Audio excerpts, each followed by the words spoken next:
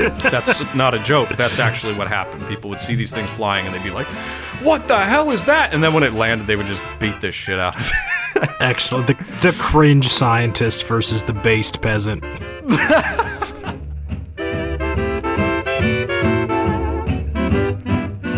Welcome to We Talk About Dead People, a podcast where we talk about dead people. I'm your host, Aaron C., and I'm here with my good friend and co-host, George. Say hi, George. Good afternoon. Good afternoon to you. We hope to keep our listeners entertained and interested while we break down various members of the odd and exciting family that is humanity. The way this works is that George and I will do our amateurish best to give a basic account of the major events in the life of a now dead person and give a fairly accurate depiction of their individual character, which is almost impossible to do, but we try anyway. So, George, who do we have this week? Well, this week on We Dead About Talk People, we're going to be talking about the other Antarctica. Other Antarctica? I don't know, man. I'm just reading the script. That's right. Riddle me this. What is as mysterious as Antarctica? As inaccessible as the modern economic structures which rule and determine our lives? And as dark as the night sky? The North Pole. No. Think deeper. Ooh, the Amazon rainforest, the wilds of Africa, the blasted heaths of mythopoeic Britannia? No, none of those, and not even the fabled Plateau of Leng. Oh no, are we talking about the moon? Nope, we're not going to the moon. Well, we never went to the moon, so there. The moon doesn't exist. Anyway, Right. I am, of course, referring to the abyssal plain. What? The abyss? Oh, yes. Yes, Aaron. That grand, frightening realm where none dare to delve, save the bravest of souls. That horrifying zoo of tentacles and slime. Were you reading H.P. Lovecraft when you wrote this? You're ruining the joke. The keeper of all secrets, where the Titanic sleeps, and the crash test dummy the CIA stuffed in a body bag labeled Osama bin Laden may or may not lie in repose. I am, of course, talking about the sea. Oh no! Oh, yes. Now, anyway, stop acting surprised. You wrote this shit. Well, I will have you know that I wrote it while completely strung out on dry ramen and beans eaten directly from the can. How is that different than any other episode? Well, this time I actually don't remember writing any of it at all. That's probably not good, but we're going to leave that aside for now. Look, I'll prove it to you. God, what is this? It's the not script. Well, this is surprising. Not only did you not type it out in a Google Doc, you actually hand wrote it? I was feeling old-fashioned, I guess. Wait a minute. I mean, I know your handwriting's bad, but I would stake my reputation, the tatters that it may be in, that this is not even English. What language is this even written in? That's English, dumbass. This is some sort of elder script, possibly, from the dark abyss of Relay where Great Cthulhu sleeps. Give me that. Come on, this looks perfectly readable to me. Just be honest with me, did you join some sort of esoteric cult just to write this episode? How do you define esoteric cult? You did, didn't you? I knew it. I knew this Look. delay wasn't because of work. Well, yeah. I just wanted to get really good info on this one. It's a good one, I promise. And now can we just get on with it and go down to the old sea base and get this started? By sea base, does that mean you put a fish tank in the storage trailer that's half buried in the yard that we call the lab? No, like, look at this. We actually have, like, legit bathyspheres and everything. I don't even know what a bathysphere is, but I'll go past that. All right, well, I guess I will climb aboard and hope we don't end up getting swallowed by Cthulhu and or any other eldritch horrors later on. I wouldn't worry about it. It'll be all right. What's this episode even about? I don't think we've gotten that far. Oh, it's about Captain Picard. All this just for some Star Trek nerd shit? No, the other Picard. I don't even know what we're talking about anymore. See, okay, look, I started writing an episode about a guy named Jacques Picard, I guess is how you pronounce it. I really don't know. Haven't gotten that far yet. He was the legendary submariner who went to the deepest part of the ocean And then I discovered that his dad was what's called an aeronaut who went to the highest part of the stratosphere, so I decided to write an episode about his dad first. So this episode isn't actually even about the ocean, even though that's what we've been talking about. Yeah, it's like a reverse BioShock. First we go to the sky, and then we go to the ocean. Okay. It'll work out, I promise. I'm not wrong about this. Okay, I'll grant you that for now, but wouldn't it make more sense to have a sky base for the sky episode and a sea base for the sea episode? Look, in 2021, the media's only trick to hide their crappy writing these days is what's called the old switcheroo. If you just make Harry Potter a girl, you're immune to criticism, no matter how bad your movie is. We gotta play ball, George! You know what? Whatever. I'm done. I'm over it. I'm good. Let's just keep going. All right, now just jump into this bathysphere, even though you don't know what that is, and we'll go talk about the sky. See how original we are? See? Hire me, Disney!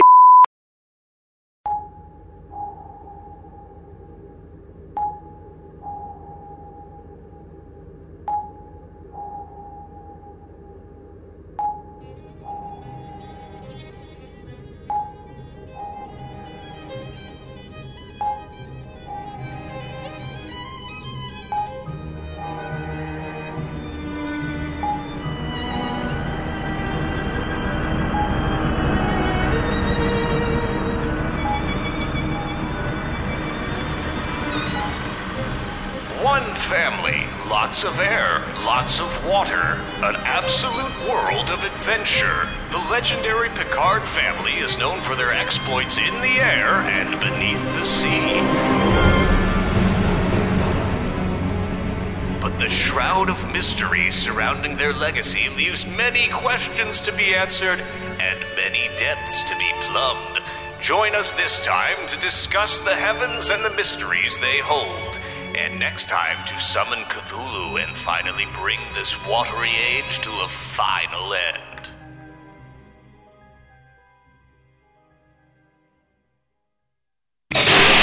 So, George, if you were to do a battle with some kind of sea monster, what kind of sea monster would you fight, and what would be your weapon of choice?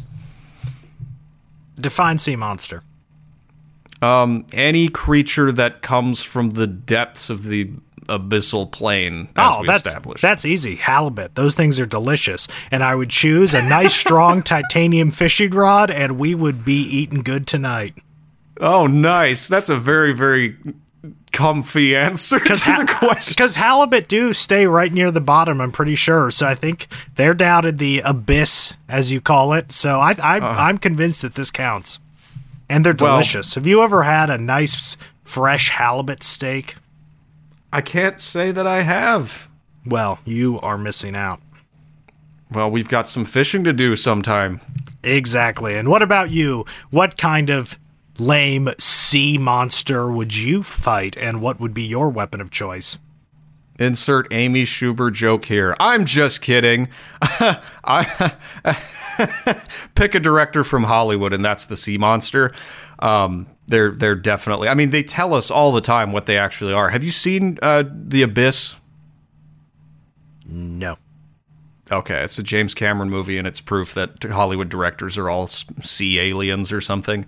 And to fight James Cameron, my weapon of choice would be the camera. Because no one can Cameron a Cameron like a camera or something. I don't know. I'm out of puns. I'm punned out. And plus, we're entering the year of pain. Last year was nothing. So my sense of humor is just going to get worse as we go along until I finally get into that psychotic state where I no longer care if anyone's laughing because I'm just laughing in my sleep every single night as I dream about the inevitable destruction of this horrifying place. All right, that's enough of that. Wow, did you take a vodka Valium espresso shot before we got on today? I drank a full glass, and I've got it right here. You can hear it, of ice water. Well, that is crisp. That sounds like stock sound. Yeah, no. Wait till you hear me on a Red Bull. I drink those now. Anyway, computer, please bring up Auguste Picard. Affirmative, my lord. There we go. All right, George. Now, it looks like the computer brought up a much more complex image than usual, so you're going to have your work cut out for you. If you would please describe the image below. All right. So there are 3 people in this image, of which the whoever wrote this description has only identified 2 for me, but I will forgive Aaron for this terrible oversight. So we've got 2 men in lab coats. Interestingly, they have different collars. One is wearing a standard turned down collar. The other has one of those straight up the neck collars that were popular in like the 18 somethings. They both have ties because of course they're proper men of culture. They are not the same height. One appears to be about 5.5 inches shorter than the other, and looks a little bit like one of those grainy photographs of like, have you seen this scientist? He is a war criminal that you see on things. He's got like the war criminal glasses, you know the ones I mean. Oh yeah. Probably importantly, they both appear to be wearing baskets on their head. I don't really have much to say about this other than that they each have a basket on their head, which appears to have some sort of padding in it. It's literally just like you put a pillow in a basket and then put it on their head, you know, with pillow down and the basket pulled down onto their head. I don't really know what's going on here. Only one of them has facial hair, so I'm going to assume he's the protagonist. And then there's a small child behind them sitting on a stool. The child, slightly slovenly, one of its socks has sort of fallen down its calf while the other one's pulled up to its knee. So yeah, not great attention to the standards of decency in this workshop, I'm going to say, because there appears to be what is either a comically large bomb or some sort of submarine, or there's some sort of machine behind them that looks like an orb with some sort of porthole in it and a small trash can attached to the side, like one of those metal trash cans you get outside convenience stores. That seems to be stuck to the side of the orb, and there are a bunch of ropes going up, so the orb is suspended from something we can't see at the moment. And let's see, the guy on the right with the one with the mustache also appears to have done a marginally better job polishing his shoes this morning than the war criminal man on the left. The war criminal man seems to have some sort of belt closure on his lab coat, whereas the man with the mustache does not, so he gets some points back for that. So, overall, I would have to say that the man with the mustache is probably the protagonist, but the war criminal man is definitely a strong contender as well, and the child just needs to get itself together and pull up its socks. Well, I thank you for that description. There's a few things I would also like to add that I noticed about this photograph. One, the protagonist character, who has the mustache, is standing over what appears to be a broomstick. Did you notice that? I thought it was a length of iron pipe, but yeah, some sort of long cylindrical object. Perhaps it's like right between his feet. Perhaps it's a stick to beat the child. Probably, presumably. And the child is trying to climb into the orb and hide away from our protagonist with the basket on his head. Yeah, I can explain this photograph. Okay, so I can't actually explain the slovenly child, but I can explain what's going on with the baskets and with our protagonist and war criminal. What about the trash can? I can't explain the trash can. Not off the top of my head. I believe that's a ballast system, but I'm not entirely sure. No, this is a picture of Auguste Piccard. I'm just going to call him Auguste Piccard because I'm an American and I don't have to pronounce things properly. Auguste Piccard and his assistant Paul Kipfer in front of their invention, which we'll talk about at some point in the story. And I can tell you right now that the baskets on their heads are probably mostly a joke. Something to do with crash helmet regulations in Germany. And they were about to do something absolutely crazy, and the German, science board or something like that said, if you're going to do something crazy, you have to have a crash helmet. So they improvised them out of baskets and pillows. So that's literally what they're wearing. Oh, nice. That was good. I like the kind of flat angle that the war criminal man is wearing his. It makes it look a little bit more dignified, because it almost looks like a sort of Ottoman turban. Yeah, he's like got this sultan look. Yeah, definitely. Definitely. Yeah, you can find this picture easily. It's just Google Paul Kipfer, August Picard, and you'll find it. But you just see what weirdness we're talking about. There's also some details in this photograph that we'll get to later, particularly regarding the machine behind them. And with no context, this is a very strange image, isn't it? As I said, it looks like a comically large bomb. Yeah, it's the whole picture is just a little bit weird. I don't know how else to describe it. There's something strange going on here, but we'll get into it. Was there any? Did you have any further questions about the image, or should we just carry on? No, I mean, I was thinking it's probably how I felt like I looked when I was like 10 years old, trying to, make weapons of mass destruction in my garage. Well, whoops. My mistake. This is just a picture of George at 10. Okay. Well, let's get into this story a little bit, because it's a weird one, and I will admit I go all over the place with it, as is my wont, but it's all related, and there are a lot of lessons and interesting things you can pull from this story that don't have to do with the direct narrative. This story is set during a time when science was sort of like really being hotly debated as a discipline altogether, because, for centuries now it had been practiced in a certain way, and now it was starting to get involved with money and public imagery and all the rest of that stuff. And we're entering a phase here where things in the science world start to shift dramatically from how they began. So, without further ado, we'll begin.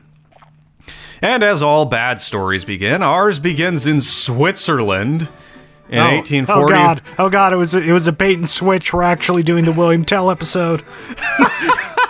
Not yet. The William Tell episode is still weirder than this, and this is pretty friggin' weird. So, our story begins in Switzerland in 1840 with the birth of a fellow named Julius, or Jules Picard. Jules would become a chemist in Lausanne. Lausanne? How do you pronounce it? Do you know? I think just Lausanne. Lausanne. Whatever. Lausanne. Yeah. Lausanne. He was a chemist in Lausanne. I don't know. Anyway, he was a student of none other than a man named Robert Bunsen. Oh, I know where this is going. Yeah, you do. Robert Bunsen was a man known for making the sciencey-looking Bernie thing that nearly roasted my hand in meme chemistry class all those years ago. Did you take meme chemistry? No, I didn't, but I recall that my roommate, who, for the sake of all that is good and holy, we will not speak further of, made some sort of rap that involved a Bunsen burner, which you may remember. No, I don't remember the Bunsen burner rap. It's not suitable for publication here. I'll tell you later. But okay. Bunsen burners were involved in a rap by the roommate who will not be spoken of. Right. We haven't heard from him in years. Walker, come home. God, you've said his name. Jules Picard was a successful chemist, but not famously successful. And I tried for an entire 5 minutes, I say, to find more about him. But aside from his actual published works, which I can't read because they are not in English, I could find very little about Jules Picard. It seems as though he truly was a man of science, though, because his life story is that he wrote some papers, taught some courses, probably chilled out with his family, but he was never really in the newspapers, right? He was just a good chemist, which you don't want to get in the newspapers if you're a chemist, for the most part, because usually you're accidentally blowing yourself up. Happens to the best of us. Yes. This was an office, this chemistry office, was one that Jules Picard filled from 1869 to 1903, teaching as a professor of chemistry at the University of Basel, a 560-year-old university frequented by names such as, I don't know, ever heard of Erasmus, Paracelsus, Bernoulli, Euler, Nietzsche, and Jung? Morons. Okay, Vincini, But I'm not sure if this tells you anything, really, other than that Jules was a huge confirmed nerd. Is this episode actually going to be about Carl Jung? Because that would be dope. You get to do Jung. Oh, okay. Have fun dissecting the subconscious and the archetypes. Every morning over coffee. I actually do want you to do Jung at some point. I'd love to get your take. But anyway, Jules Picard had some selected works, which again I cannot read because they are not in the slave language known as English. I don't know if you can pronounce these words, but do you see these titles before you on the not script? I'm getting a vision of them in the not scripts, and they're appearing in my mind from somewhere. I don't know. De l'évaluation mécanique des surfaces planées. I think. Yes. As well as the classic bestseller, L'avenir d'agriculture d'après, I don't know what the M stands for, de la Big. Compte rendu de l'introduction à la 7e édition de son ouvrage sur la chimie agricole. Okay. Well said. Now, for the people who don't speak baguette, which I'm assuming that's what this is because it sounds like it. Yes, this is baguette.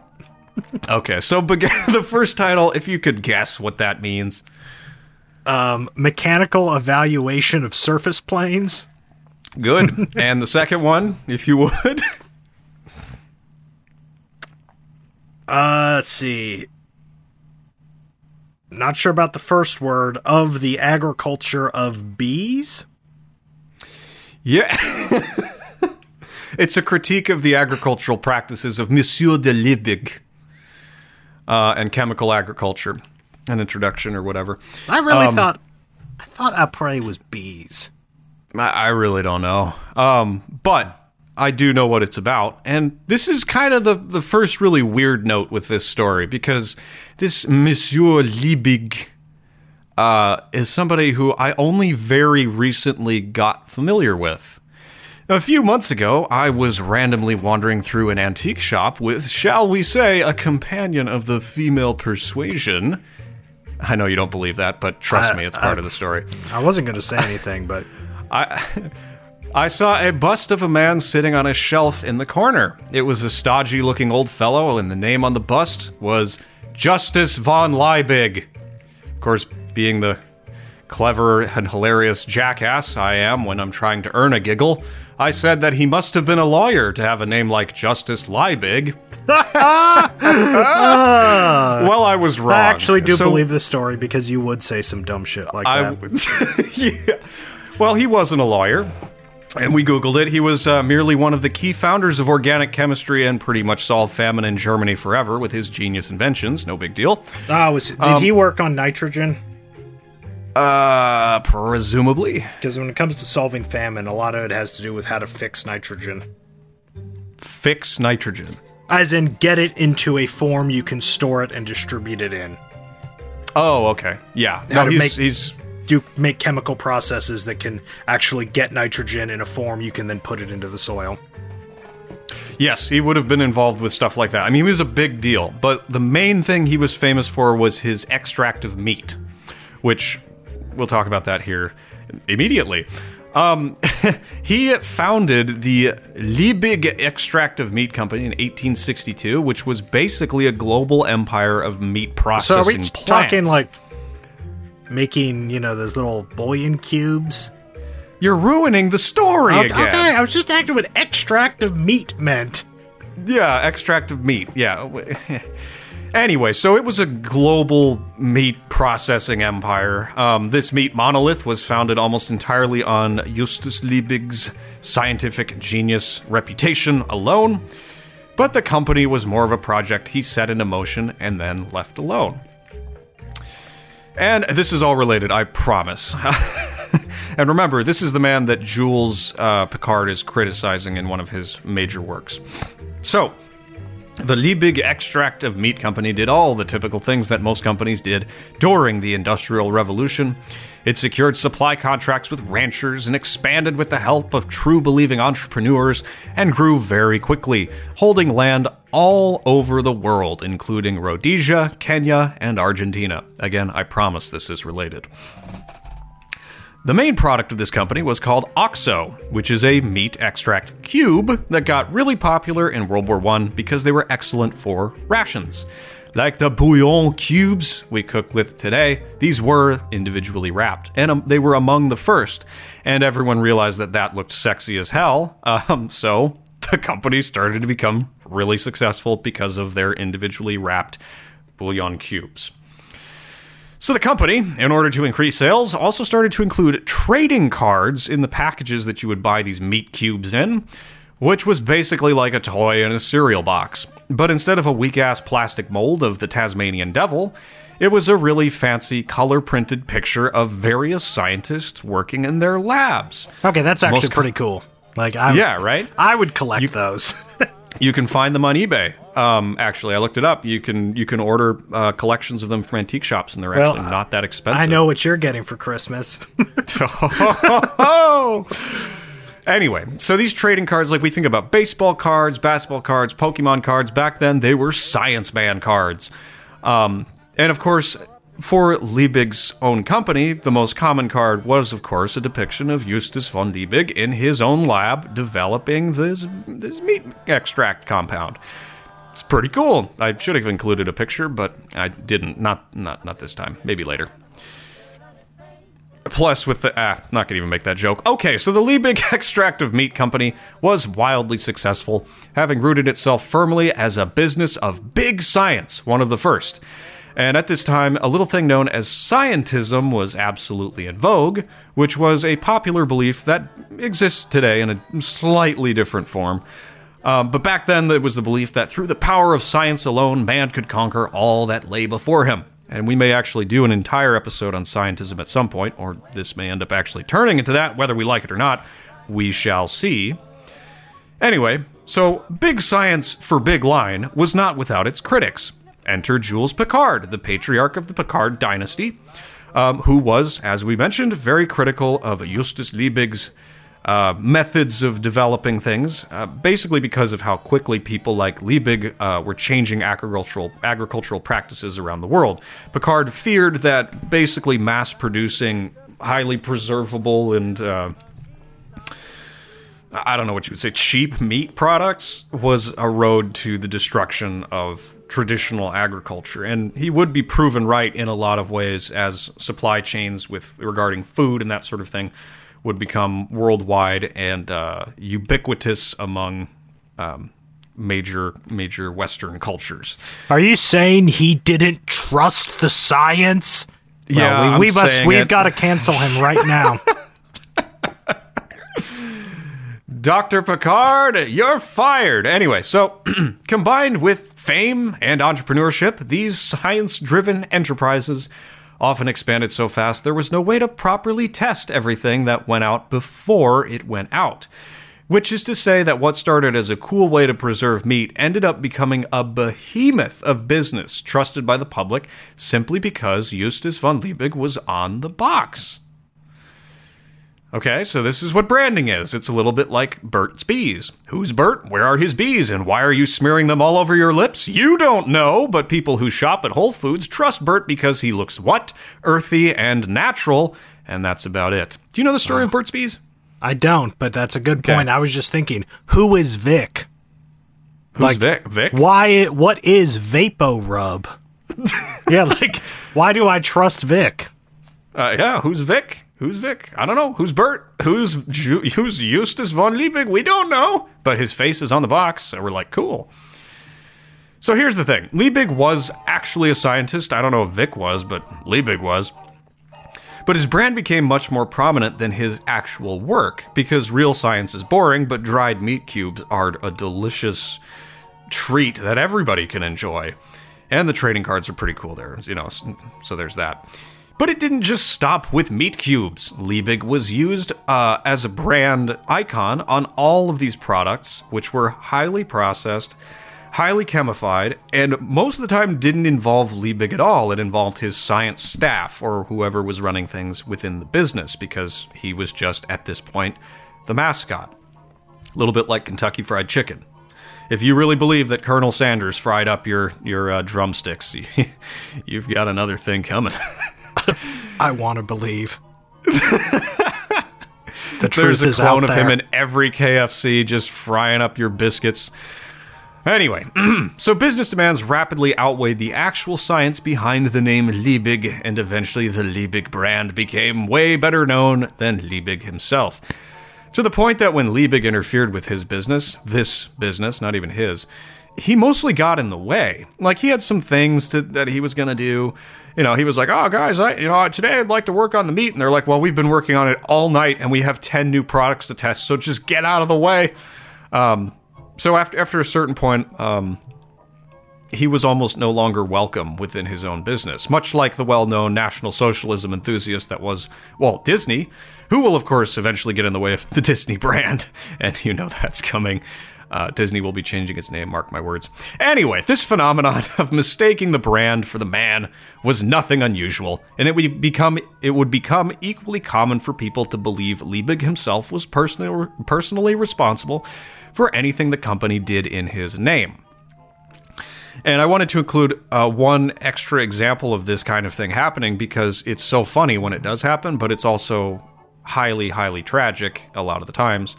So I picked a funnier one than a tragic one, so here we go. A good example of how a scientist's name can get mixed up with something that's not even his lies with the Great Moon Hoax of 1835. Have you heard of this? No, is this when they started lying and telling us the moon existed? It was around this time, yeah. Anyway, in this story, the newspaper... How can you land on something that doesn't exist? Okay, you know what? Just because you've watched one too many Moonwave videos while you've been looking for a job, it's not my fault. So anyway, there was this newspaper, and it was known as The Sun. Ooh, and that's it was the considered... opposite of the moon. Okay. The eternal struggle continues. I know. Anyway, so The Sun was considered a serious newspaper up there with the New York Times. It was a direct competitor of the New York Times, in fact. And The Sun began publishing a series of articles in 1835, claiming to be Those written add by up to one 17, by the way. You know what? This is how I'm it supposed feels, to be the Aaron. one- This is how it feels talking to you. But you don't know you're supposed to drop the first two numbers. So there you go. Go on. All right, I'll finish this sentence if you're done interrupting me. We'll see how it goes. So The Sun published a series of articles that were said to have been written by one of the most famous astronomers of the time, Sir John Herschel. I'm sorry, Sir John Herschel. Sir John Herschel. There we go. So the articles, using Sir John Herschel's good name, confirmed that the science was settled. There were definitely beavers on the moon.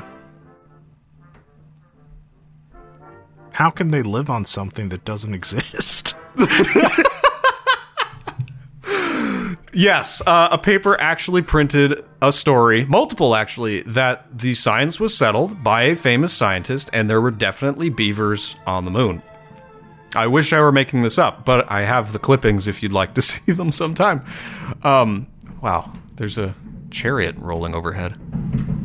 Oh, wow, I can hear that. God doesn't want me to record this episode. Have aliens just landed on your roof? No, moon beavers. Oh, God, they're here. They know. I know. The moon beavers have come. They're going to damn me forever. All right. Anyway, so back on track. So a very famous paper posted up a story by a famous scientist, allegedly, saying that there were beavers on the moon. And of course, this was proven to be a lie, oh so big. But it took several weeks after the articles had been released for the Sun to issue anything that looked like a retraction, which nobody read because it was put in a tiny box in the corner and printed in a font for ants. So, Sir John Herschel, who... Here comes the chariot again. The moon beavers really don't like this. So Sir John Herschel, who read The Sun and saw these articles, had an initial, chortling session to himself about the gullibility of the sheeple. They definitely Goodness gracious. I'm just going to cut this. So, Sir John Herschel heard that the Sun had published these articles and had an initial chortling session to himself about the gullibility of the sheeple, but he eventually began to get really pissed off when people kept asking him questions about the moon beavers for years afterward.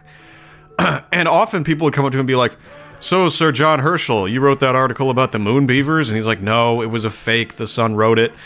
You know, it's not mine." And they would say, "Sure." And they'd wink and be like, "You and I both know that they had to pay you to shut up, right? There really are beavers on the moon." He'd be like, "There aren't beavers on the moon." And they frequently wouldn't believe him when he disavowed these stories. So the press sucks. And before you start saying, "Wow, people that back then were really stupid to think that there were beavers on the moon," check yourself and remember that the people trusted names like Sir John Herschel, and fake news was not an accepted part of the culture at the time. Not that it should be an accepted part of the culture now, but that's neither here nor there. The press simply cited Sir John Herschel with their ridiculous moon beaver story, and that was all they needed to do to capture public belief. It sort of reminds me of the number of times the press has put out headlines about asteroids almost hitting this planet, and then they say, like, "Some scientist says," and then 3 lines in, they say, "The scientist didn't actually say this." So if you think about it, it's really not all that different of a concept. It's a presser writing a story about something in their head that they haven't seen, that there's no evidence for. But space beavers are admittedly way funnier than space rocks, so we'll give them a pass this time. At least they were creative back then. Of course, in this instance, known as the Great Moon Hoax, the made-up story increased the sun's circulation dramatically, which was obviously the whole point of the stunt, right? So there's science and then there's meme science, and one of those makes lots of money, and the other toils away silently in a lab, thanklessly writing critiques of Justus Liebig's Extractive Meat Company. A noble vocation. It's a truly noble vocation. Meme science combined with business and the press has the temptation to make wild claims to get more attention.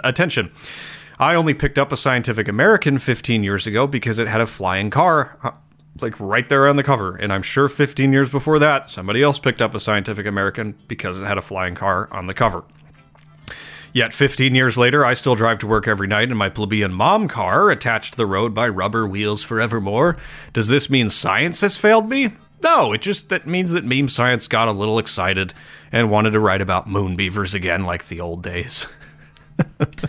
I do love those diagrams or illustrations you see sometimes and stuff from the 19th century about what it's going to look like, and like, this is what the world would be like in 1950, and like you have the, you know, like people still dressed like it's 1880, but like walking on lakes and stuff. Yeah. Yeah. There's a lot of French art from that era that's really, really fun to look at. Just like flying buses and, you know, people on the moon having picnics and things like that. There's another paradigm of that also of a Colombian art, like American art way back in the day, of like this land of promise, and it was basically like portrayed as this absolute paradise, and then a bunch of people got there and they're like, "Wait a second, this is New York." Oh god. Oh no. So anyway, it's easy to draw parallels between the meme science phenomenon of space beavers and the like and the meme science of today. And that's because the same scam has been happening ever since. It is a tale as old as time. The nerds poke their heads out of the lab with something cool they invented. The press and capitalists lose their shit and start up the old money machine. Then the scientists just kind of stand back and wonder, do you think God stays in heaven because he too lives in fear of what he created? I see you're quoting the greatest work of philosophy of the last century. Spy Kids 2. Spy Kids 2. Yes.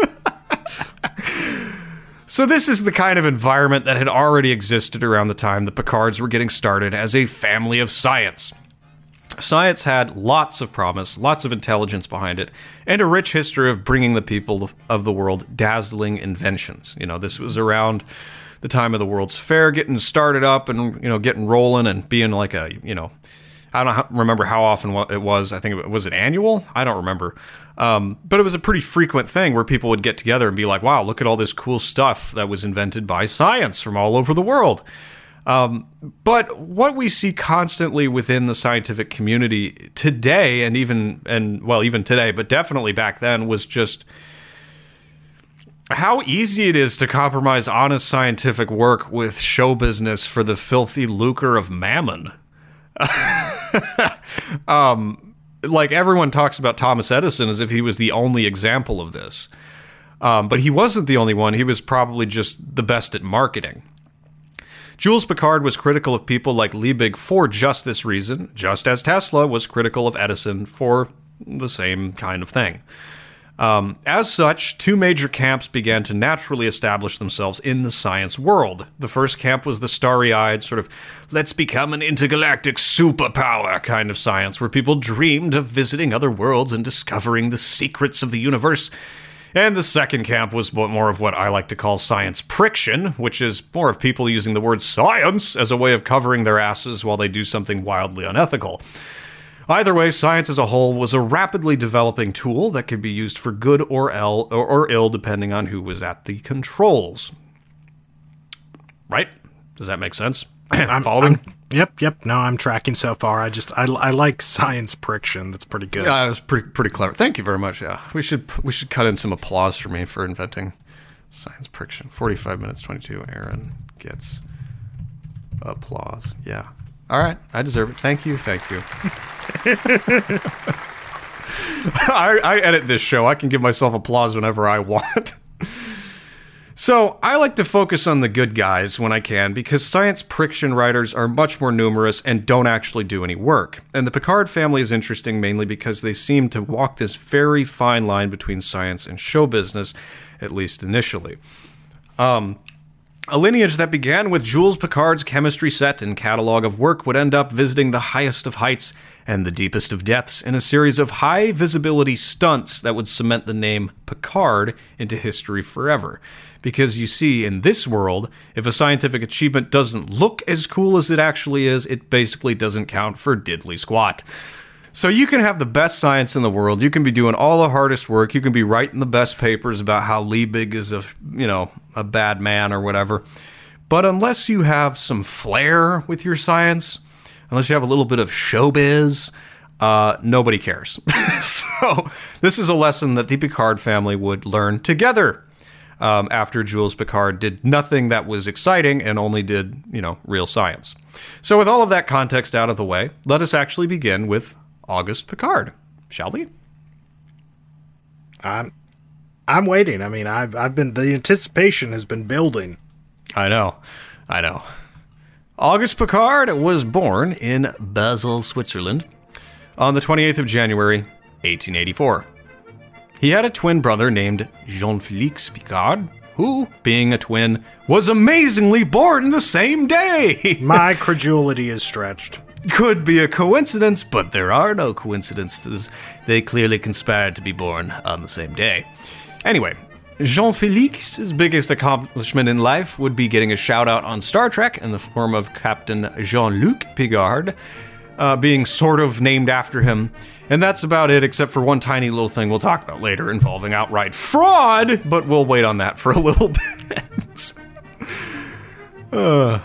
Okay, it wasn't really fraud. It was another case of science friction, but we'll get there.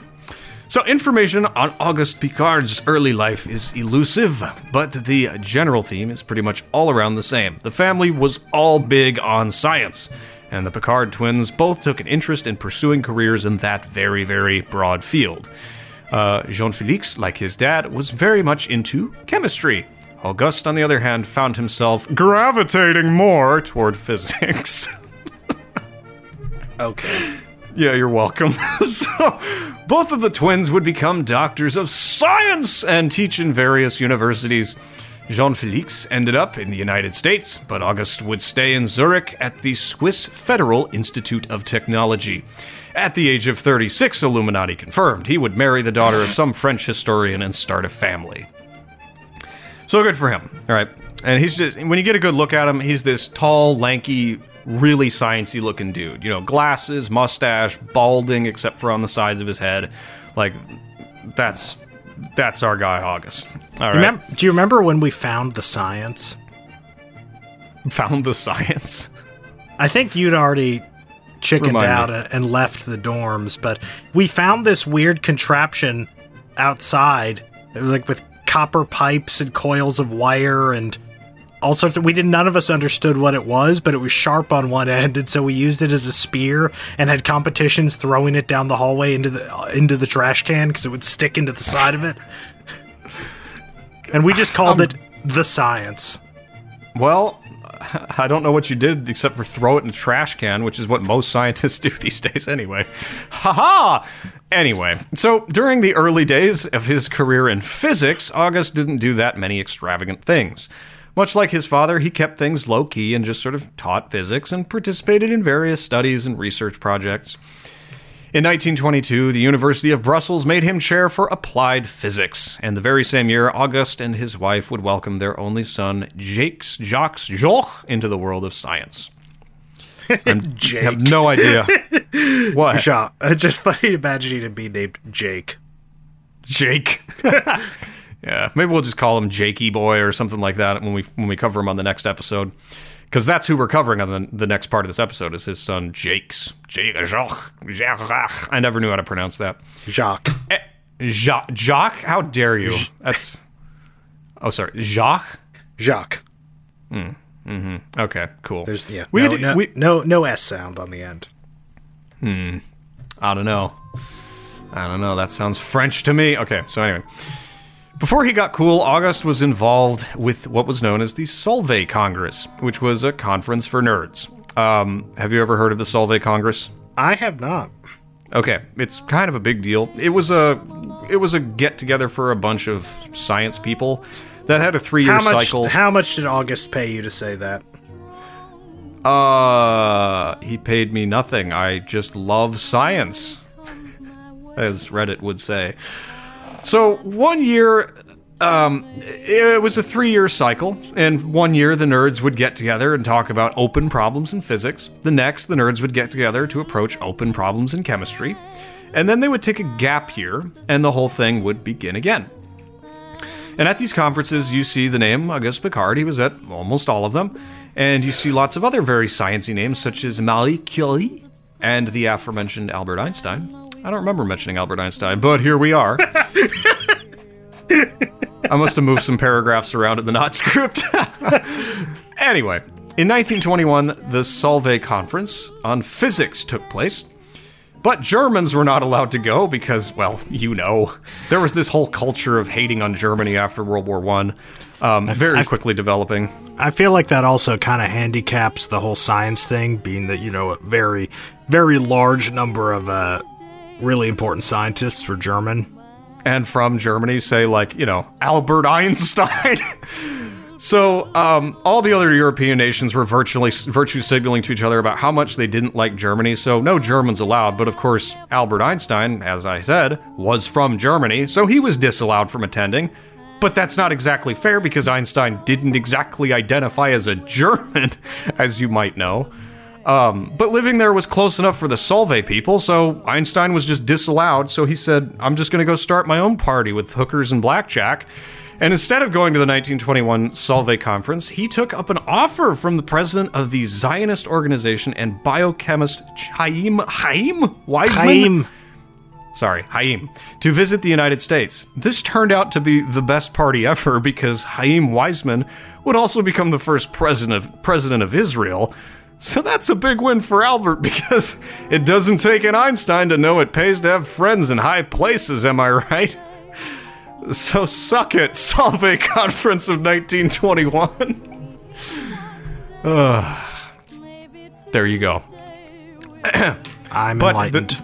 There's a joke in here about how Auguste Piccard would actually get higher than any of those high places because he's going to go to the stratosphere, baby. But anyway, it doesn't matter because Albert Einstein and Auguste Piccard were pretty much besties anyway. Auguste Piccard was not happy that Albert Einstein was disinvited just because he lived in Germany. Because August took a huge interest in Einstein's theory of relativity. And he was also captivated by the conference's tangential interest in ballooning. And August believed that high-altitude experimentation using balloons could serve to prove the theory of relativity, by many experiments, but a major one was the measurement of cosmic rays. as they were called, which was something that he believed could only be done in a high-altitude balloon. Auguste Piccard's motivations for getting into ballooning were many. So allow me to quote from his book on the matter, Earth, Sky, and Sea, published in 1956. I don't know if you want to read these. There's a lot of them, but I can give it a go. Tag team? Yeah. I have said that it was the study of cosmic rays which had led me into the stratosphere. As a matter of fact, I also had another reason for going up there myself. I wanted to induce the air services to use the high atmosphere to travel at high speeds at an altitude where the rarefied air offers less resistance. But since, in the stratosphere, the low pressures make human life impossible, I was going to have to make use of an airtight cabin permitting the maintenance of an almost normal atmosphere. The specialists of those days considered my suggestion as unrealizable. What today appears elementary to us in those days seemed utopian, but the single objection that they were able to make to me was that up till then no one had ever done it. How often have I heard reasoning of this sort? But it is just the function of the engineer to place his reliance upon theory when creating something new.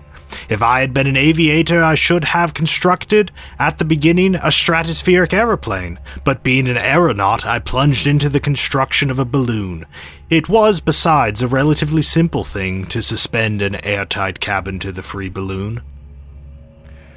Yup. I really like how that became much more scientific sounding as you went along. I really started to believe that you were Auguste Piccard. had to get into the groove. Yep. So the goal at this point is the stratosphere, which is about 50,000 feet in the air.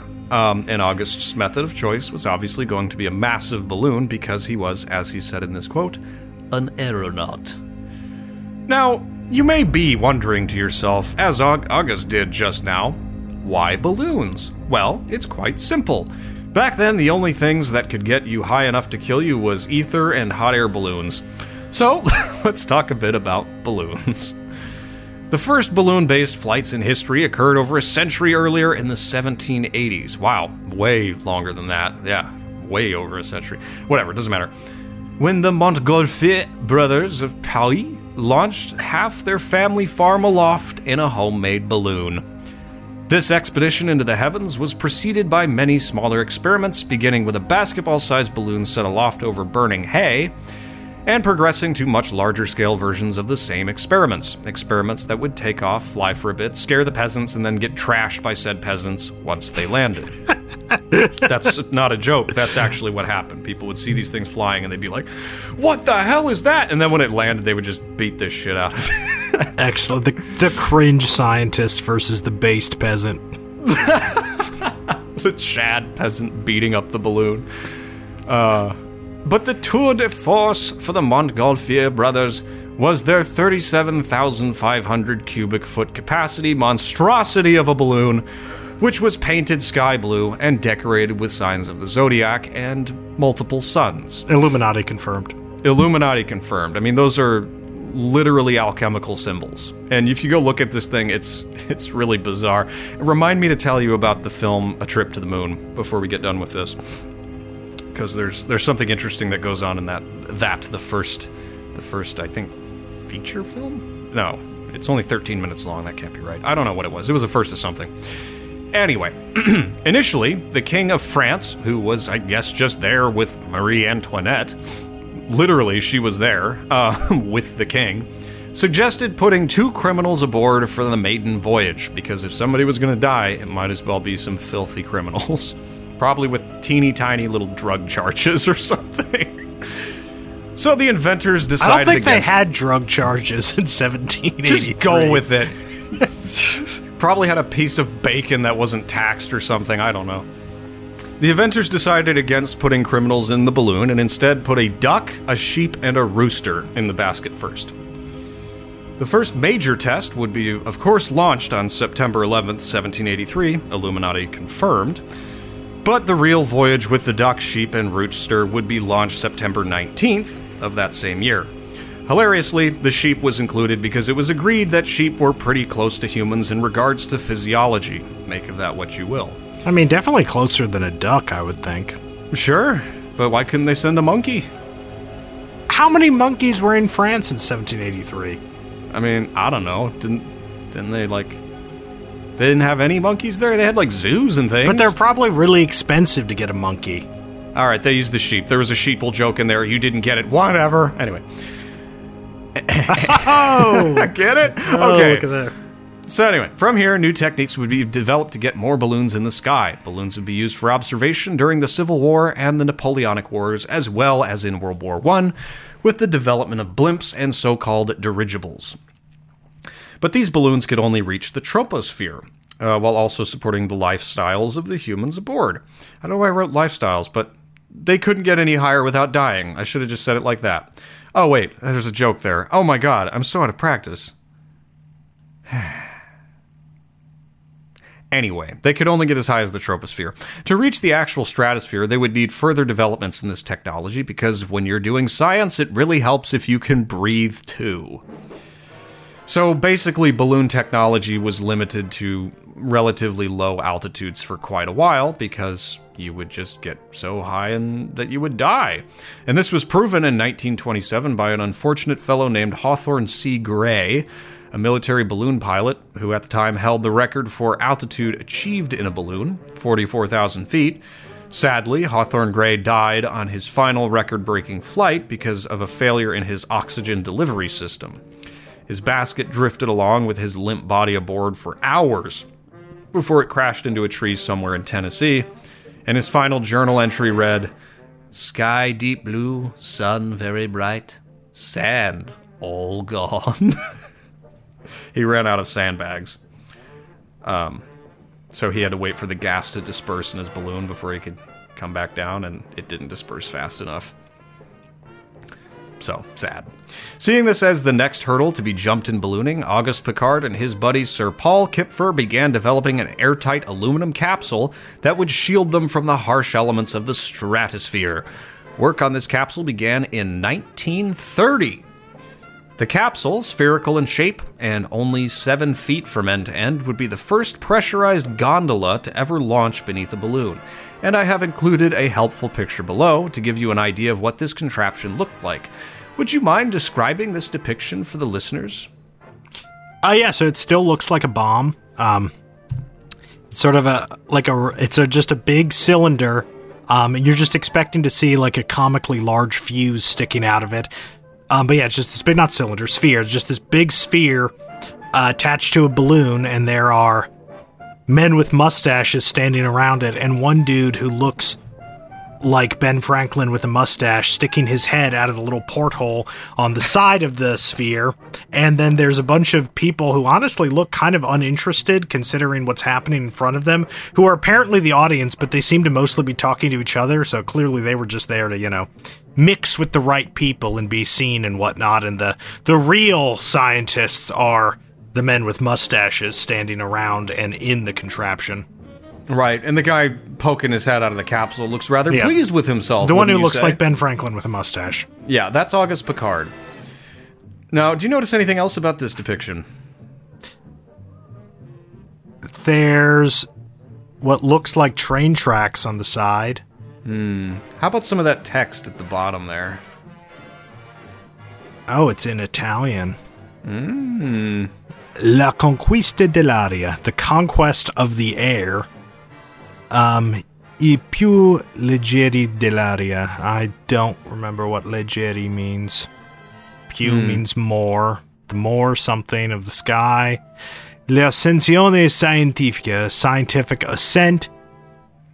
Il pallone stratosferico di Piccard, the stratospheric balloon of Piccard. And I see Liebig's name. Yep, there it is. This is one of those trading cards. Oh. Yeah. Per minestra. Doesn't that mean, I think that means for soup. Yeah. So it's a trading card that was included in one of these meat extract cubes. So Jules Picard... Oh, yeah, so it's for soup because it's the bouillon. Okay. Yeah, so that's not right. about the image. That's not about the image of soup. No. But here's what I'm trying to say is August's father was critical of this man, and here is his son. Here is August himself on one of the trading cards in one of Liebig's boxes. Interesting, right? Doesn't mean anything. I just thought it was interesting. Anyway, here's another badass picture of Auguste Piccard loading cargo onto his capsule. If you'll just scroll down a little bit. This is from a later flight taken in 1932, but I included it just for Piccard's determined grimace. Pretty good picture, right?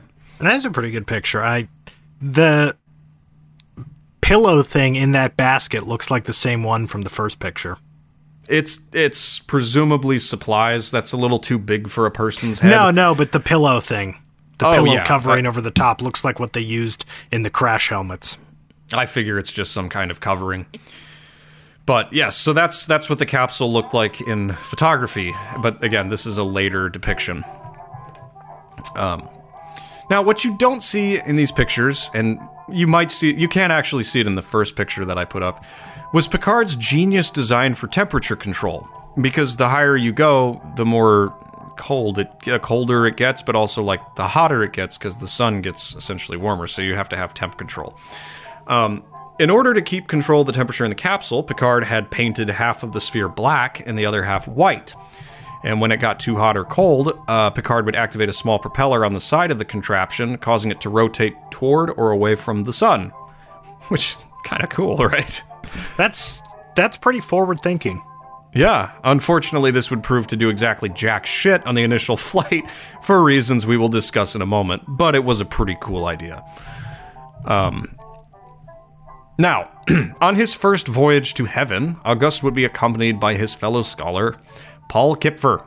Their launch site was in Augsburg, Germany, a location chosen because that was where the actual balloon was being constructed.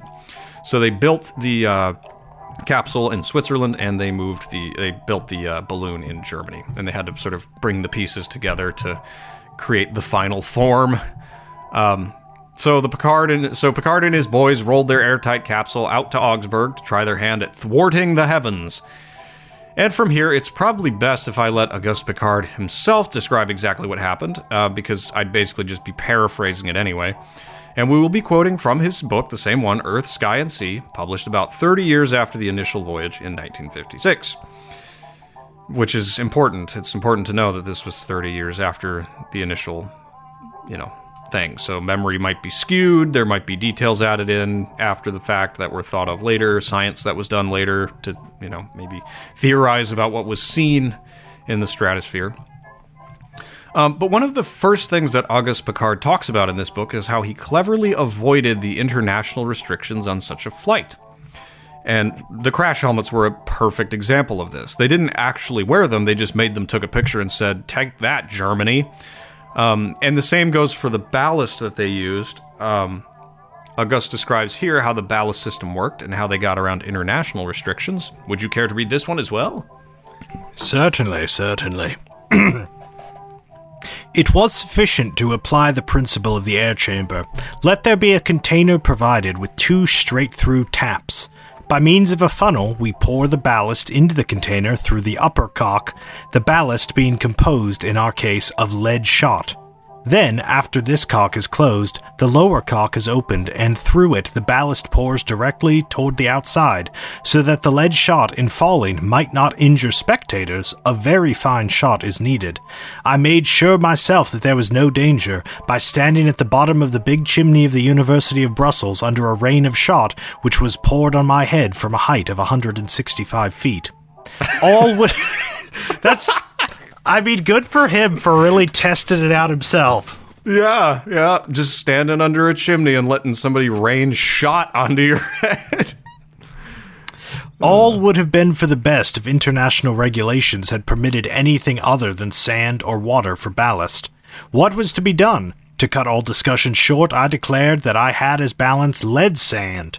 This explanation aroused no objection. However, by definition, sand is a non-metallic substance, and nobody has ever seen lead sand. I thus imitated the famous priest in the anecdote who was served with roast chicken on a Friday.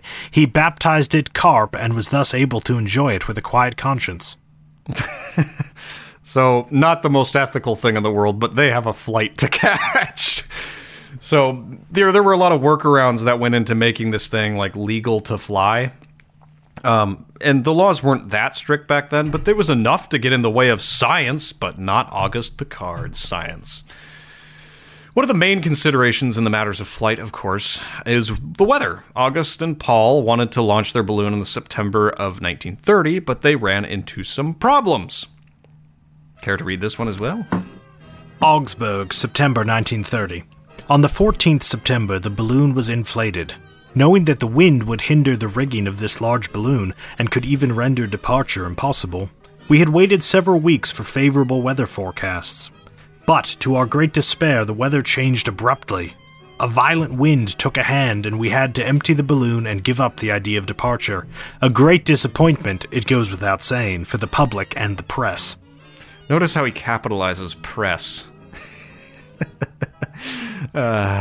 He loses a couple points in my book for caring about what the foreign-owned press thinks. But the weather turned out to be so bad that they ended up waiting a whole lot longer before they could get their bon voyage. Yes, and as we shall see, when they did finally get going, it didn't go exactly according to plan.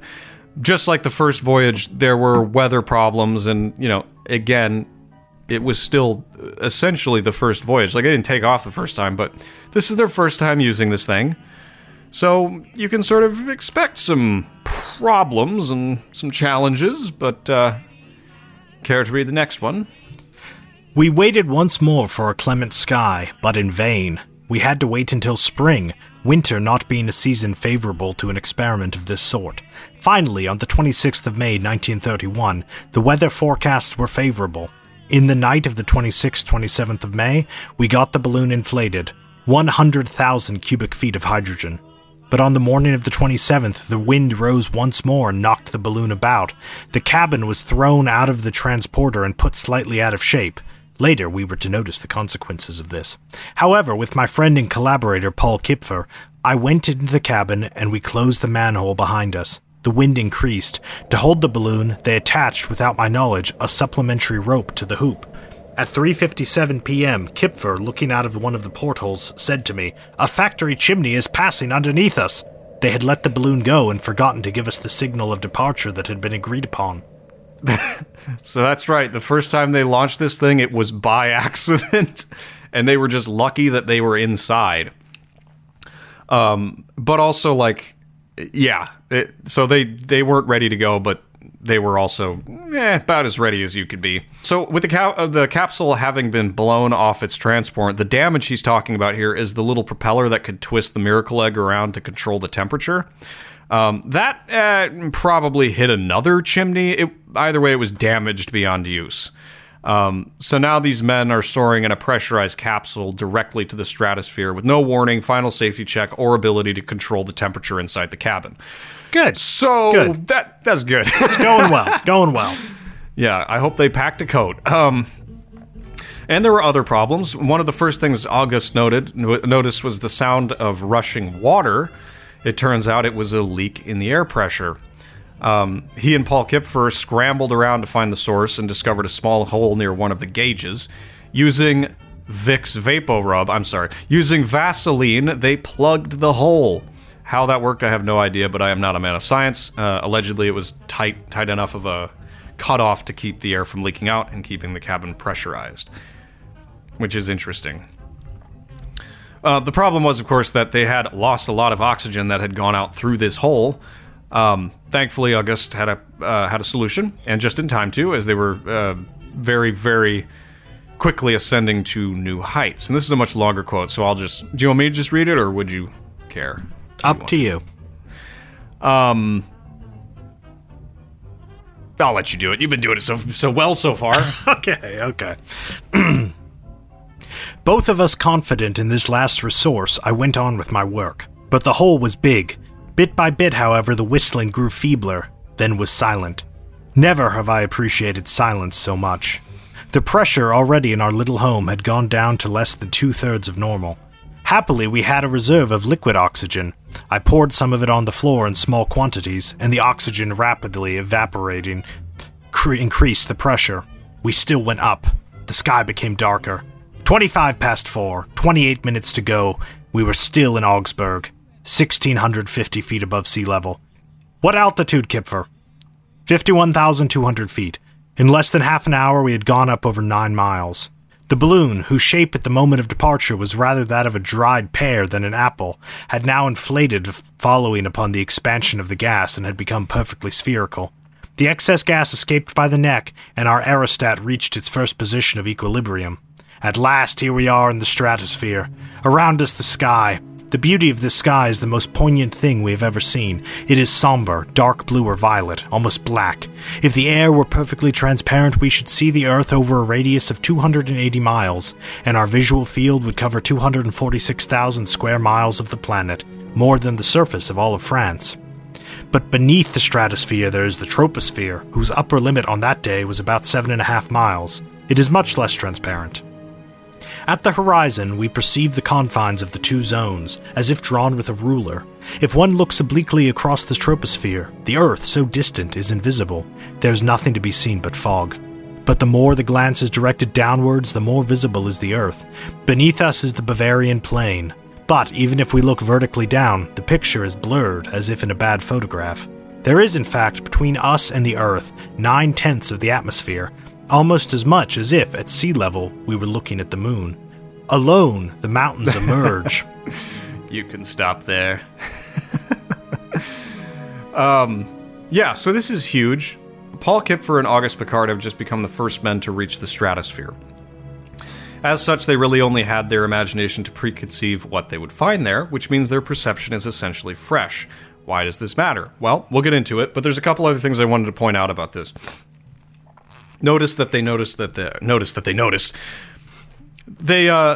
described the sky as being violet, not quite black, dark blue, which was similar to what the other guy who'd gotten to the stratosphere had written in his last journal entry. But also that they could visually see that the atmosphere was different depending on how high you were. When you're stuck in the troposphere, you can't see through, almost as if you're surrounded by a really thin cloud. But once you get to a place where there's a lot less of that atmosphere, you can start to see that massive cloud, which is sort of the bubble of the troposphere, right? Which to me is like one of the most alien things I can imagine, right? Like up to this point in history, as far as we know, nobody had ever seen this before. It had to boggle the mind quite a bit, right? You would think. Well, I think noting these perceptions are important. Because their perception here was essentially fresh, and all they had were the preconceptions of the time of what this might actually look like. They had theories and people who'd gotten kind of high, but not quite that high. And they had all of these models still floating around about what the Earth was actually like from far away, what the moon was like. And I've got some information about some science fiction that was going around at the time. That used different models of how the Earth was and where the moon was, how big the moon was, what the atmosphere was like, what the stars were like. They were still operating on a lot of archaic ideas. And so I was just thinking about the first time I went to New York City, and I'd only seen the place in movies and television, and I knew what it was like, but I didn't know what it was actually like. You just didn't realize how badly it smelled. Yeah, I didn't realize the smell was horrifying. And when I got in the taxi, I had no idea what I was looking at because I was searching for landmarks and things that I knew from the movies. But I had a completely different mental picture of the city until I was actually there. It was the same with Mount Rushmore. I went there very briefly when I was young and perceived it as being like this massive thing. And then when I went back as an adult, I was like, why do I remember this being so big? It's like, well, because you were a kid. And it's like, yep, that's exactly right. Now it doesn't look so big. But both of these experiences felt the same. It was like information overload. I couldn't square what I was seeing with what I had seen before. It's called cognitive dissonance. And, I experienced this very surreal feeling the second time I went to Mount Rushmore when I was much older, because I was like, this feels like it's been replaced with a toy, right? Very strange. Now, I bring this up because this is the 1956 account that we're reading from here, but I have a 1931 account here below, which is the core for a lot of theorizing that's kind of silly. I'll read this for you. I've cited it somewhere. Hold on, I cropped the citation. Unbelievable, Aaron, come on. 10 miles high and an airtight ball. That's the name of the article, and I didn't include the actual citation. Wow. It doesn't matter. You can find it if you Google 10 miles high and an airtight ball. You'll get some weird stuff, too, but you'll find the article eventually. So here's his initial perception of from the stratosphere of the Earth, as recorded in 1931, conflicting with his report in 1956. In the first half hour, the balloon shot upward 9 miles. Through portholes, the observers saw the Earth through copper-colored, then bluish haze. It seemed a flat disk with upturned edge. At the 10-mile level, the sky appeared a deep, dark blue. With observations complete, the observers tried to descend but couldn't, while their oxygen tanks emptied, blah, blah, blah, blah, blah. So his perception was that there was a flat disk with an upturned edge, and that's what he was seeing in 1931. Now, before anybody starts screaming flat Earth, I just wanted to bring this in because I like it and I think it's weird, because perceptions change and we remember things differently as time goes on. I've heard what I want to hear. Okay. So, between 1931 and 1956, Auguste Piccard would return to the stratosphere multiple times to update this perception. So, at first, and you'll see lots of people cite this article specifically to say, oh, they hushed him up because he saw that the Earth was flat or something like that. And, I mean, believe what you want to believe, but I really believe it's just a matter of perception with updated information as he returned to the stratosphere. But I couldn't cover Auguste Piccard without adding it in because it's impossible to avoid finding Pastor Dale's sermon on why the Earth is flat with a dome of water overhead without finding Pastor Dale is also using this article as proof. And if you Google Auguste Piccard, if you dig at all, you're going to just find people like, this guy was he proved that the Earth was flat and there's a dome overhead. Well, yeah, in the initial, and all they have is this article. It's like, okay. But then I included this just for fun, and I'll cut in the audio for the audience. Do you see the link here? In the doc? Are you there? Oh. Yes, sorry, I did not realize I'd accidentally muted myself. Oh, well. Should I watch this? You should watch it right now because it's hilarious. Hennessy commercial? Yes, it's a Hennessy commercial. Okay. All right. It's good. It's really good.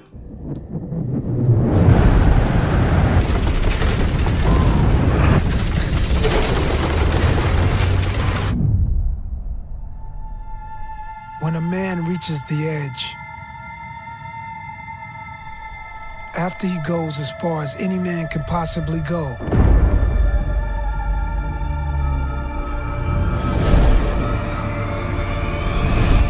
how does his son continue?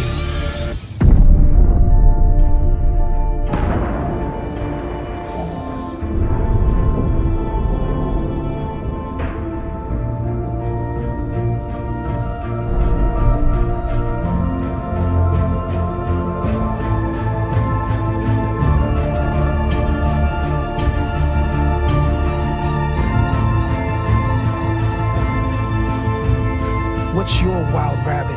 Hennessy. Never stop, never settle. Okay, but what did that have to do with Hennessy? Nothing. It's just like a really great movie, and then at the end there's a bottle of liquor. Oh, I just thought that was interesting. That was interesting. That's like, granted, the content of commercials is often incredibly tangential to what's being advertised, but that takes it to a whole new level. It's right? Like, look at this man. He got to the stratosphere. Drink Hennessy. Yeah. Anyway, I loved it. I thought it was one of the best ads ever because it's not trying to make you hate yourself. But I thought I'd include it because a lot of flat earthers say that it's mocking them. Do you see why? I mean, it did look vaguely like he went through a dome of water. Yeah. So they think that's the elites winking to each other or something. I could not get through August Picard without mentioning the Flat Earthers. So, with that out of the way, let's get back to the adventure. So, as the men spent more time hanging up there in the stratosphere... Well, actually, I need to mark that for a Hennessy ad. 125. Hennessy. I got a lot of notes today. It's going to be a long edit. All right. So as the men spent more time hanging out up there in the stratosphere, having a cosmic wave measuring contest, they began to experience rapid and dramatic temperature changes. Initially, things got very cold and frosted the whole interior of the capsule. But then, as the capsule's dark side turned toward the sun and began to descend, the heat increased rapidly. A little quote. Its radiance is twice as intense as its sea level. The aluminium became heated, and the frost dropped off. It began to snow in our cabin. So, yeah, it's snowing inside the cabin, so that's good. But as things warm up, the men begin to get thirsty. Bit by bit, the temperature rose. 70 degrees Fahrenheit was very pleasant. 85 degrees Fahrenheit was bearable, but over 100 degrees was too much. We sat down as low as possible in the sphere, as there it was the coolest, but we still got very thirsty. I had asked that 2 big bottles of water should be put in our cabin. We found only 1 small one. Geez, the prep... Whoever was in charge of, like, the logistical preparations here, like, they let the thing go without telling them. They didn't pack the water, like... Yep. The propeller broke. Beneath the flooring with which the rounded bottom of our cabin was covered, the condensed water had collected. There would have been enough of it, but dust, oil, and mercury made it into an undrinkable emulsion. Oh, no shit. Yeah. Luckily, Kipford discovered a spring. Fresh water, clean and distilled, flowed along the wall, on the shady side. There was not much of it, but it sufficed to wet our tongues from time to time. I found something even better. When we poured liquid oxygen into an aluminum goblet and waited for the oxygen to evaporate, a thick layer of frost was formed outside. So don't bring water, but do bring a goblet on your voyage to the heavens. An aluminium goblet and some liquid oxygen. Yeah. I mean, wouldn't you want to have something to dip in the space water when you finally crack through the heavenly firmament? This is called drinking ahead. Eventually, the capsule began to descend more quickly, even though it was still very slow. Paul Kipfer unfortunately estimated that at their current rate of descent, they wouldn't land for several days. This was, of course, unacceptable, so they began to release some gas from the balloon to increase their descent speed. This would be a delicate operation, as if, releasing too much gas could doom the men to a very fast, very deadly descent. So they had to be very, very cautious about how much they let out of the balloon. And they did have a parachute attached to the capsule just in case, but it was considered a last resort because, again, it's a heavy aluminum capsule. So, as they returned to this earthly plane, they tried to divine what country they might land in. They didn't actually know where the hell they'd end up on re-entry, much like those cosmonauts who were equipped with shotguns in case they had to fight bears upon touching back down in Russia. You know about that, right? Yes. Okay, yeah. So the capsule hurtled along at a relatively low altitude for some time, and you can begin with below. Below us, twilight flowed through the valley of the River Inn. On the ground, we found out later, people saw an unusual sight. The balloon, still in the sun's rays, appeared to the Earth people, brilliantly illuminated against the dark sky. Until today, only the planets and the moon have been seen lighted up in this fashion. So they took us for another heavenly body. To the observers nearest at hand, the illuminated part of the balloon appeared in the form of a crescent. Had a little moon been born? Nothing was missing. Oh, I don't think I was supposed to read nothing was missing. It's fine. But it's kind of haunting to think about people just like walking on the road to go home or something like that and looking up and seeing this dot hurtling against the dark sky. I just find that amazing. So it must have been something for the peasants below to behold, watching these starry-eyed men of science floating above them, hoping they don't crash into a tree and die like that other one. But at last, the balloon did touch down, but only briefly. The balloon bounced and flew over a glacier. It was a maze of crevasses. One moment I could see the lights of a village, and I flashed a signal towards it with a torch. The next day we learned that this signal was was seen perfectly from Gurgle. Google. Where is this? Is this in Switzerland? Mm-hmm. Okay, I've never heard of Gurgle. Anyway. But the village disappeared in the valley. At last, we approached a flat place, free from crevasses. Now was the moment. Kipfer pulled the strap of the ripping panels. The balloon quickly emptied. We touched the ice. The cabin rolled a little, then came to rest. And with that, the first journey into the stratosphere had come to an end, like a bowling ball. They just rolled about a little bit. It wasn't a roaring success, but they'd done it, and this initial operation invited the attention of the beloved press, even more than Auguste Piccard had anticipated. In fact, it created such a media buzz that the next time Auguste decided to go up, he had actual sponsors. Oh, wow. Could they afford a bottle of water this time? Yep, they could, and also all of the hydrogen was provided by a specific company. He had some chemical company, I think the Linde Chemical Company or something like that, Dow Metal.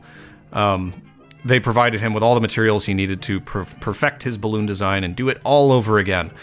Unfortunately, though, because he had sponsors, Piccard had the unfortunate job of shilling for his sponsors this time before going on his flight. Yes, this balloon brought to you by Raid Shadow Legends.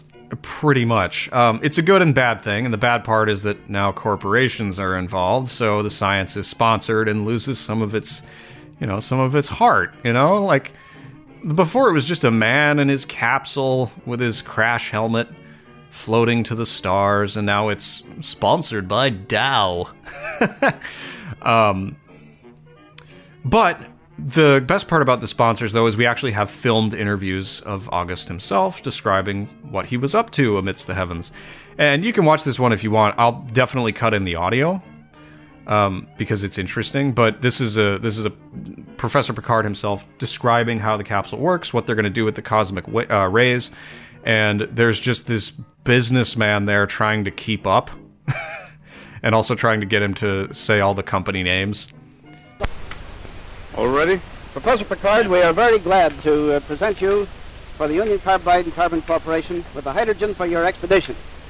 We believe and are sure that the Linde Company has made the purest hydrogen that has ever been produced. We recognize that any impurity may result in the loss of altitude and affect the expedition. I would like to have your comments on this regard. Well, thank you very much, Mr. Carter, for all this hydrogen. That's definitely a great big lot. You expect to accomplish with the cosmic ray? Well, first I want to thank you and thank the Union Carbide Company for all this hydrogen you give me. And you give for the whole thing. Everything else you did for helping us to go up. Now, since this hydrogen is good as that, I'm sure that it will lift us just as high as any hydrogen could lift us. And, we are going to measure the cosmic rays very high. We want to be as high as possible so that we have as little air as possible between us and the origin of the cosmic rays. And of course, the higher we are, the less air we have, and the better result we'll get. And we're sure we'll get the best result we can get there. Very much hope that we'll get higher and higher up than one has ever been before. Yeah, because the interview is particularly funny because you can tell Piccard is just a man of science and he's not very experienced at shilling. He's still mostly focused on cosmic rays. But his formerly unadulterated pressure capsule is now tatted up with corporate logos like it's goddamn NASCAR. But you gotta do what you gotta do.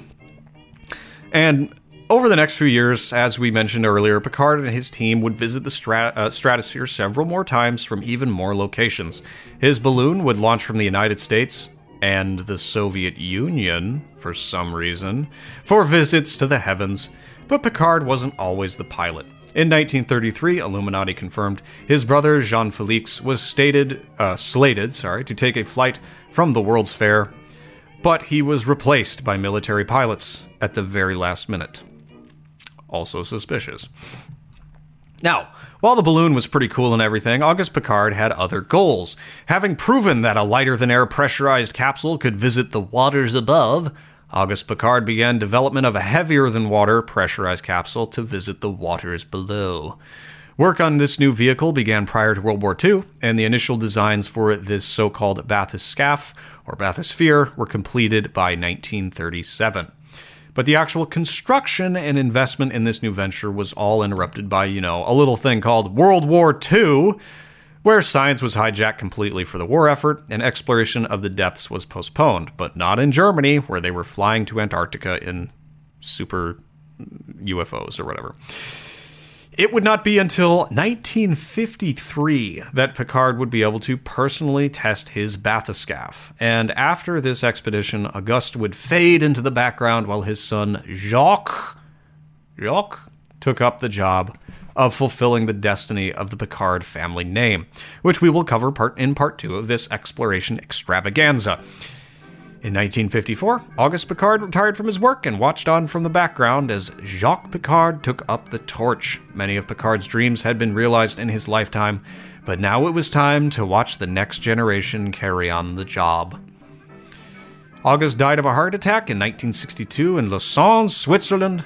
He had dreamed of an aerial superhighway between America and Europe, populated by high-altitude balloon craft like his own, which he describes below in this scripted interview, which I will also cut in. And that's basically it. And I have a couple of quotes from his website maintained by his great-grandson. His grandson. Maybe his great-grandson. Bertrand Piccard. And here it is. The question now is not so much whether humans can go even further afield and populate other planets, but rather how to organize things so that life on Earth becomes more worthy of living. So I found that strange because his son... not his son, but his grandson, Bertrand, is still doing balloon things. But he's also doing, all sorts of, globalist stuff, where he's like, oh, yes, we're going to go to a meeting and have lots of food and talk about how all of the useless eaters are using too much energy and stuff like that. Classic. We'll get into Bertrand elites. Piccard a little bit, but we'll save that for the wrap-up on the next part. Now, for one last anecdote about the press getting science wrong before we close out this episode, I would like to read to you an article from the Canberra ACT, National Library of Australia, published in 1926, on September 3rd. Illuminati confirmed. Just kidding. This is about Jean-Félix Piccard, all right? The headline is, asked $250,000 for a trip to Mars in 1954. Stratosphere explorer Dr. Jean-Félix Piccard, he did actually go to the stratosphere once or twice, today guaranteed a trip to Mars by 1954 to anyone willing to pay $250,000 for the ride. The scientist said that his flight had been set for 1954 because he believed Mars would be in the most favorable position for the observations he wanted to make there. Quote, if there is oxygen on Mars, there must be vegetable life, and where there is vegetable life, there can be animal life, even a race of human beings, he said. Dr. Jean-Félix Piccard and his wife, Dr. Jeanette Piccard, are working on plans for the projected flight. He said that he would go to Mars in free balloons, which had been tested and proven. An ultra-modern gondola for the balloons in the mock-up stage in a laboratory in Minneapolis, he said.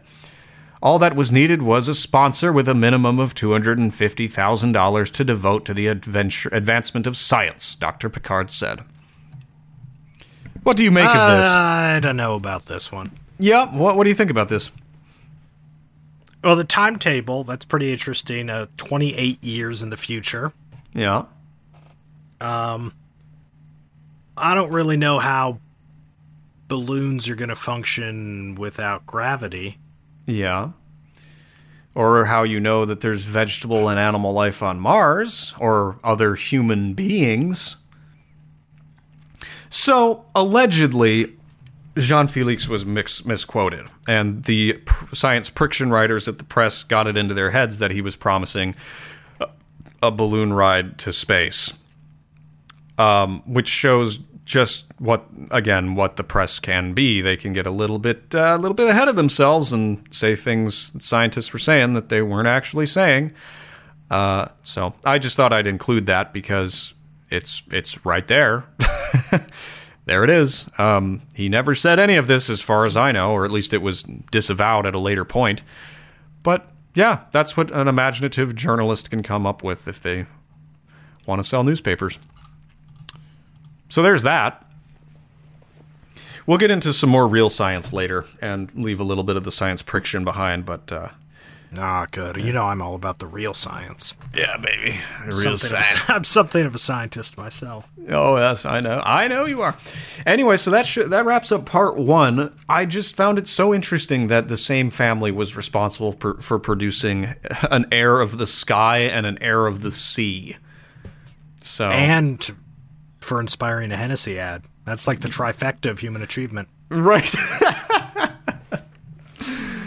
Anyway, next up, Jacques Piccard and the trip to the bottom of the ocean and all of the interesting stories that'll surround that. So, did you have anything you wanted to say before we head up to the surface? I don't think so. Okay. Back in the bathysphere, baby. Whee! So, Aaron, if you had to fly a giant pill into the stratosphere, what system of propulsion would you use and what would you eat on your journey? Space gun, and I would eat the dog we brought with. What about you? What system of propulsion would you use, and what would you eat on your journey? The power of friendship. Aw. And I would eat my friends. Very good. Because after we get up past gravity, we don't need as much propulsion, so then some of the friends can be eaten. Yes. Yes, you're dumping ballast, right? It's like how those rocket boosters fall off once the rocket's through the atmosphere. Yep, your friends just launch off the sides and fall into the sea. No, they get eaten. Oh, right, of course. They launch off the side and right into your mouth. Very good. There was one other thing I wanted to bring up. I know I mentioned it earlier, but have you ever seen not Sidney Lumet? Oh my God, Lumiere's A Trip to the Moon? No. It's a 13-minute long movie about a trip to the moon. It came out in 1913, I believe, and it was a science fiction story based on a bunch of science fiction stories about a trip to the moon, where people did use a giant space gun built in South America to launch themselves in a bullet all the way out to the moon. The movie itself is amazing, and I just watched it before recording this. And there's, right at the beginning, it establishes that there's all these like wise men and like thinkers all sitting around, and one of them is in front of a blackboard, and he draws the Earth, and then he draws the moon, and then he draws a line from the Earth to the moon. It's a silent film, so they have to do it all, silently. And all the men sitting there are like dressed in wizard's robes and wearing pointed caps and things. Illuminati confirmed. But they all like can't figure out how they're going to get there until one of them has the bright idea to take off the hat and turn the coat inside out. And up to that point, they're all wearing wizard robes. They turn the coats inside out, and what are they wearing now? Science. Yep, lab coats. And then they get on the space gun and they launch to the moon. They fight aliens and kill presumably the king of the moon. And then they get back in their space bullet, and instead of propelling themselves back, they just tip themselves off a cliff and fall back to Earth. And then when they land, they are celebrated and they're wearing their white coats and everything, but they erect a statue of a guy in a wizard hat with a wizard robe, and that's the end of the movie. This says a lot about our society. It says a lot about our society. I think the funniest part, though, was them tipping the bullet off the side of a cliff and just simply falling back to Earth. Still that Truman Show mode of thinking about the moon and the Earth relationship. Very interesting. Makes sense. Yeah. And with that, I think it's time to bring the show to an end for today. If you hate us, you're probably right, or a scientist, or a wizard. So consider funding the show by becoming a patron on Patreon.com. Or if Patreon is not your thing, drop us a little tip in Venmo. That's at WTADP. I would remind everybody that as things clamp down in the cyberpunk world we're living in now, support is more important than ever, especially since our competitors are quickly becoming the elite again. So there you go. Podcasting was safe from them for a while, but now they're all getting podcasts. So support what you like. Our cover art was created by Ian Patterson of Ian Patterson Illustration. You can view more of his wonderfully whimsical work at www.ipattersonillustration.com. And with all that being said, we'll close out and let the sound of the waters above play you out. What, in a few words, is the message you are carrying to the American people, Professor? I will tell what this world looks like from 10 miles off. I will tell about the stratosphere. The stratosphere is a 6-hour route between New York and Paris. It will soon be opened to traffic. It may point the way to universal brotherhood and eternal peace. I hope so. Strife is often caused by misunderstanding. Rapid transportation between the two hemispheres will settle minor disputes. I hope a neutral flag will be hoisted in the stratosphere to prevent it ever being used to military purposes. The Intercontinental Highway, linking the old and the new worlds, holds the promise of mutual goodwill and confidence. When they are only 6 hours apart, the estranging power of space will be overcome. Europe and America will be next-door neighbors. They will drop in on each other and settle their trouble over a cup of tea.